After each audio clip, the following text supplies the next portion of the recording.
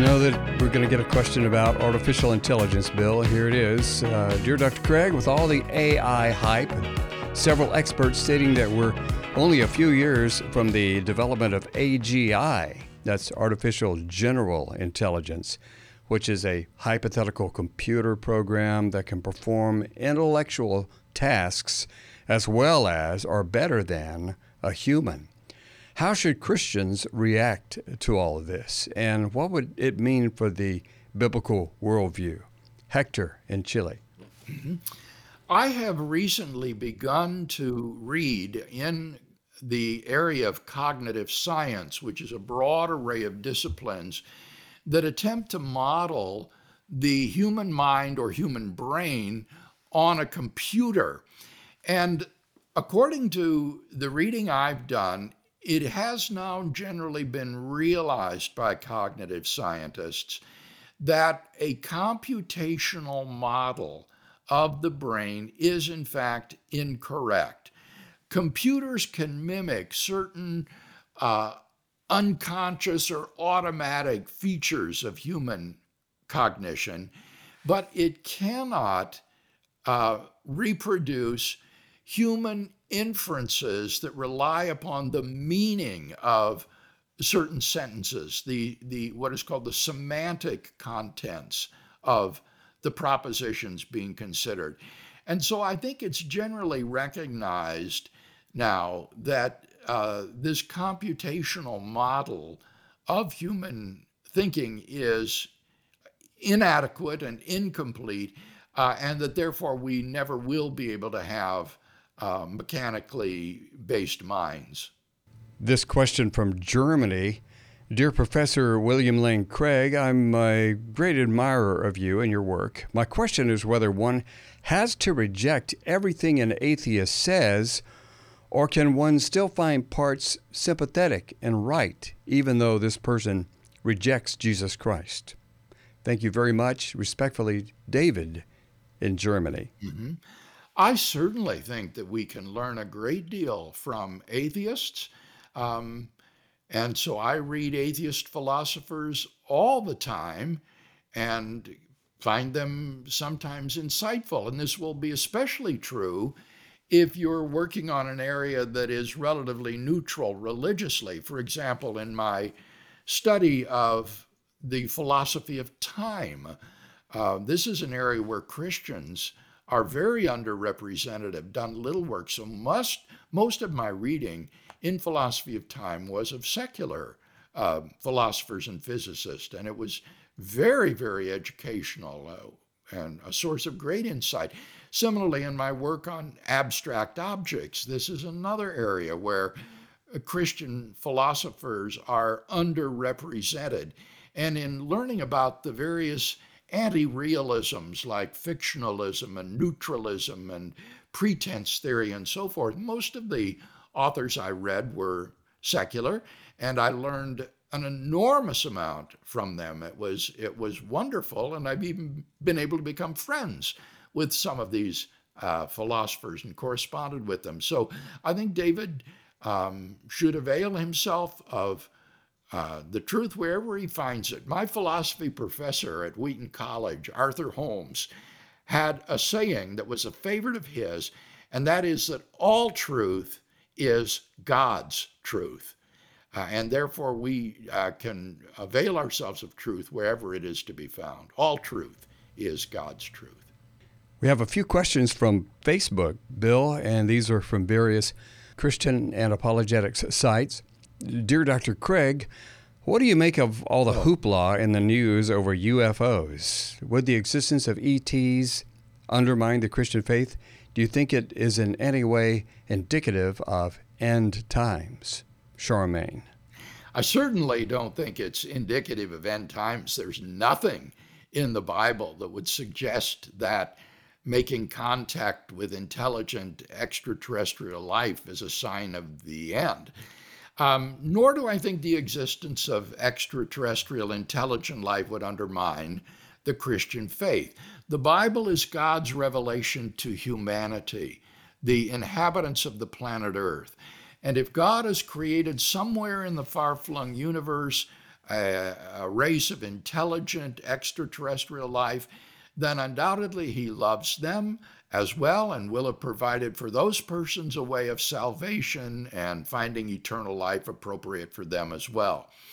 However, Kevin, having said that, I've got to admit that when I heard on the news lately about the supposed existence of a spacecraft in the possession of the Pentagon, and that they even had corpses of these extraterrestrials, it really did send a chill up my spine. And it occurred to me that if, say, next Tuesday, the Pentagon were to make public such a craft and display the remains of such an extraterrestrial person, this would be emotionally devastating. It would be unbelievable. I think that it would be the greatest natural event in the course of human history if this were to transpire. Now, I say natural event because I'm not comparing it to the incarnation and resurrection of Christ. But in terms of natural events, I think for us to have contact with intelligent extraterrestrial life would be the greatest event in human history. We'll wait till next Tuesday and see what happens then. This next question, Dr. Craig, even though the pandemic is over, many Christians have not returned physically to the local church. However, they are attending, quote unquote, online. Do you think this is biblically or practically acceptable? Russell. I don't think that it is biblically acceptable, Russell, and I sympathize with those who have found it difficult to go back to church. We quit attending church for months during the pandemic and simply watched online. And it was really difficult to get back into the habit of attending in person. And I actually understood for the first time why some people don't attend church. It's so much easier to just stay at home in your pajamas than to go to church. It takes real effort. But I think that biblically, the author of the book of Hebrews is very clear. He says, do not neglect the assembling of yourselves together. We need to be together to engage in corporate worship, corporate singing and prayer and fellowship with one another. And so I think that as difficult as it might be, we need to attend personally these kinds of corporate gatherings. Well, I hope churches don't start going to the traditional worship, followed by the contemporary worship, followed by the pajama worship, and adding that in. Next question, Dr. Craig, in one of your questions of the week, you said that you hoped you would be with God in heaven. While it may have just been a semi-amusing or humble comment, don't you feel assured that your salvation is secure? Winthrop. Yeah, I wasn't meant to be semi-amusing. I take it that I was expressing the same sort of modesty that the Apostle Paul expressed when he says, "Brethren, I do not consider that I have attained it. But one thing I do, forgetting what lies behind, I press on toward the mark of the upward call of God in Christ Jesus." And Paul says he did all these things so that if possible, I might attain the resurrection of the dead.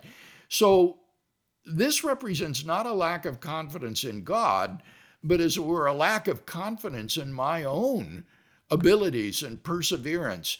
You know, the error of the Apostle Peter was overconfidence. When Jesus said, you will all deny me, all of you will fall away, and said, Peter responded, Lord, I will never deny you, even if I must go to my death for you, I will do so. And we all know how that led to Peter's multiple denials of Christ. So my comment was simply to say that while I have assurance of my salvation and the witness of the Holy Spirit is born in my heart, nevertheless, I do not want to be presumptuous, and my prayer is that I might persevere to the end and finish well. Final question today, Bill.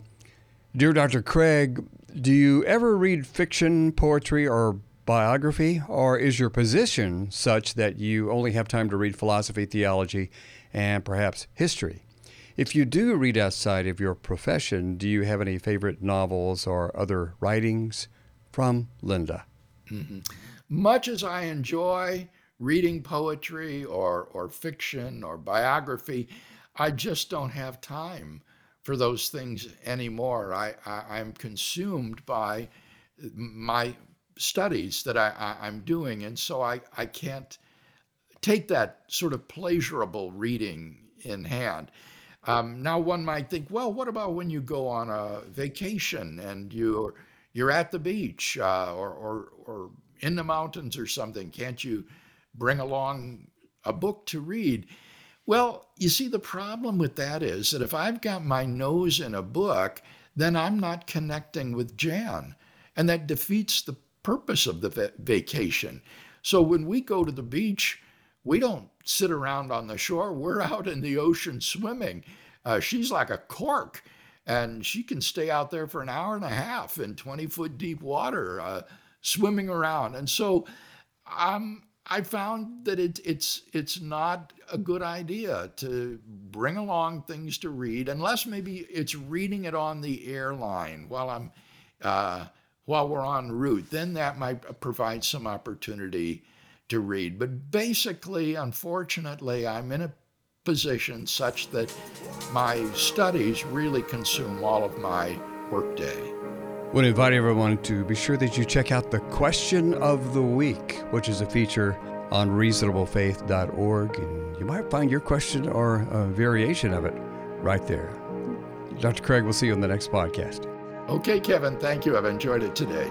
I want to remind you that you can give to Reasonable Faith and keep this work going forward all around the world. We get questions and interactions from people in Muslim countries and in Europe and Asia, South America, all over the world. People are interacting with Reasonable Faith, and you can partner with us prayerfully and financially.